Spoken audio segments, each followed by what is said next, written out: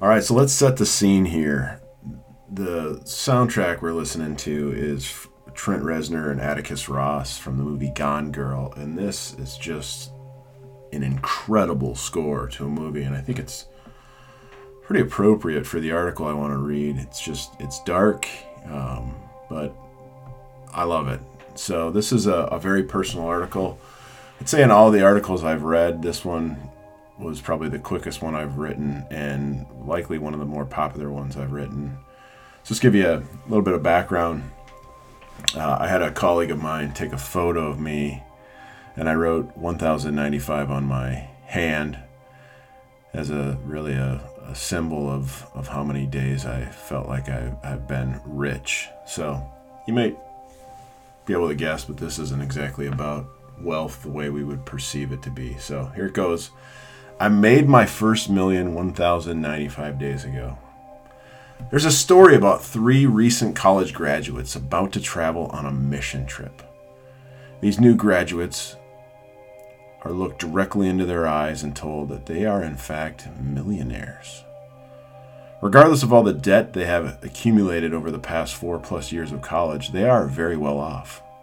One could describe these graduates as rich. The 3 college students heard these statements and they chuckled because they knew they were broke. Long before I was ever a consultant, I was once consulted. As I looked to advance my career, to seek wild success, and to accumulate an abundance of wealth, I was told to associate myself with those who have higher net worth than I had at the time.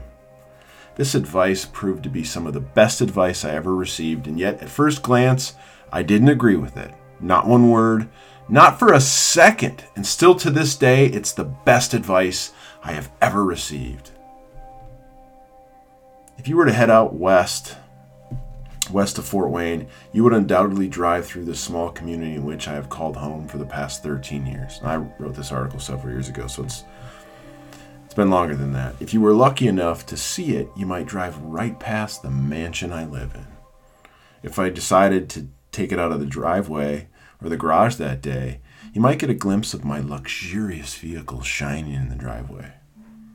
My kids would probably be shooting hoops on our home basketball court while my wife mows our beautiful lawn spread out over acres and acres of the beautiful Indiana countryside. Which is totally flat, by the way.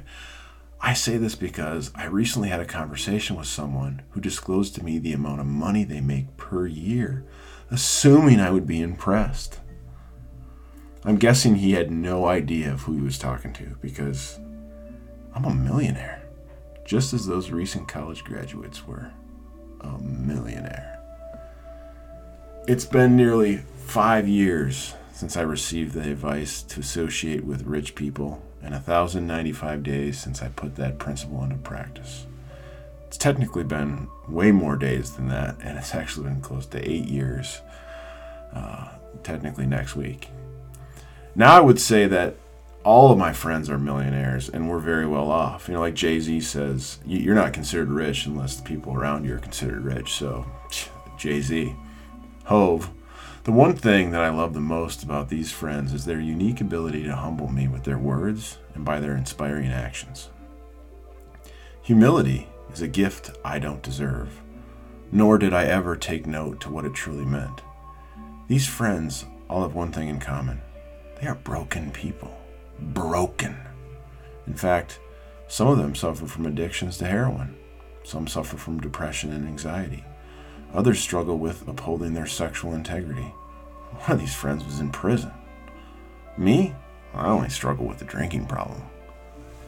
March 8th, 2014 was the last time I had a drop to drink, and less than a week later, March 14th, was the day I started hanging out with all my rich friends. As it turns out, all I needed to do to get rich was admit I had a problem and take a gigantic leap of faith. So that's exactly what I did. And that leap of faith saved me. It saved my family. It saved my marriage.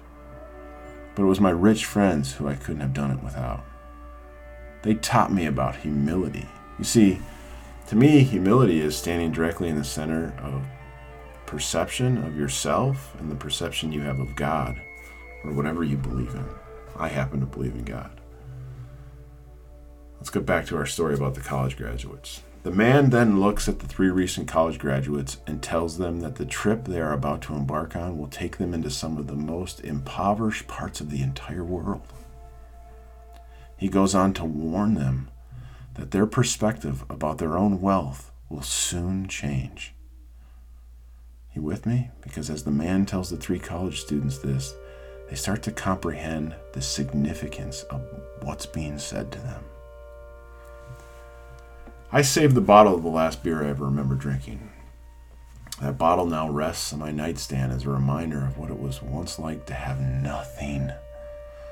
A time when I stood far from center, convincing myself I wasn't living a lie. A time where I could rationalize about problems so well that I would start to believe what I was saying.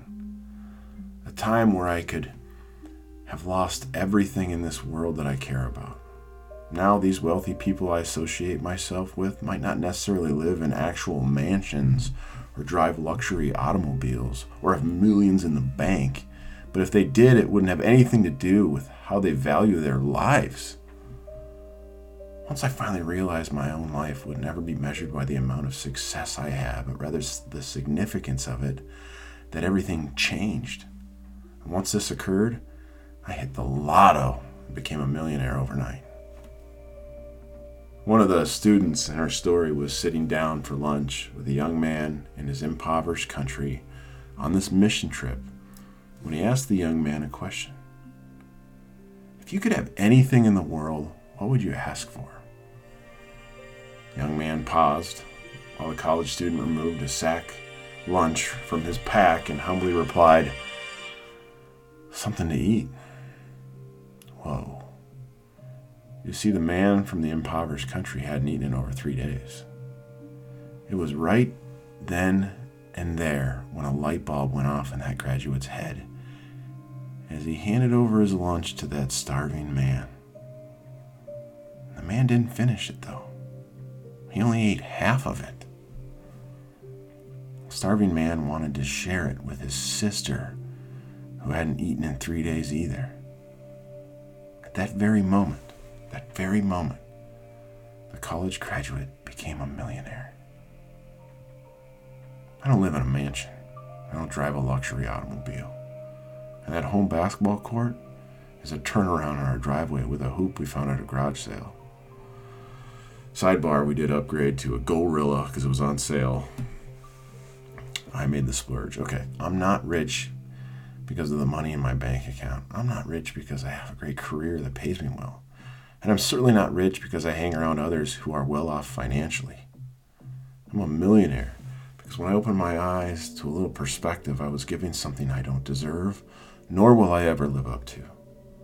Perspective and self-awareness are 2 of the most important character developing processes outside of learning to fail in my entire career. Recognizing my character defects and being intentional about working through them has been the single most important career move I have ever made. Oddly enough, the last beer I ever had was called Live a Rich Life. And if you read the article, you'll see a photo of it. And that's exactly what I intend on doing. My name is Derek, and a program called Celebrate Recovery changed my life.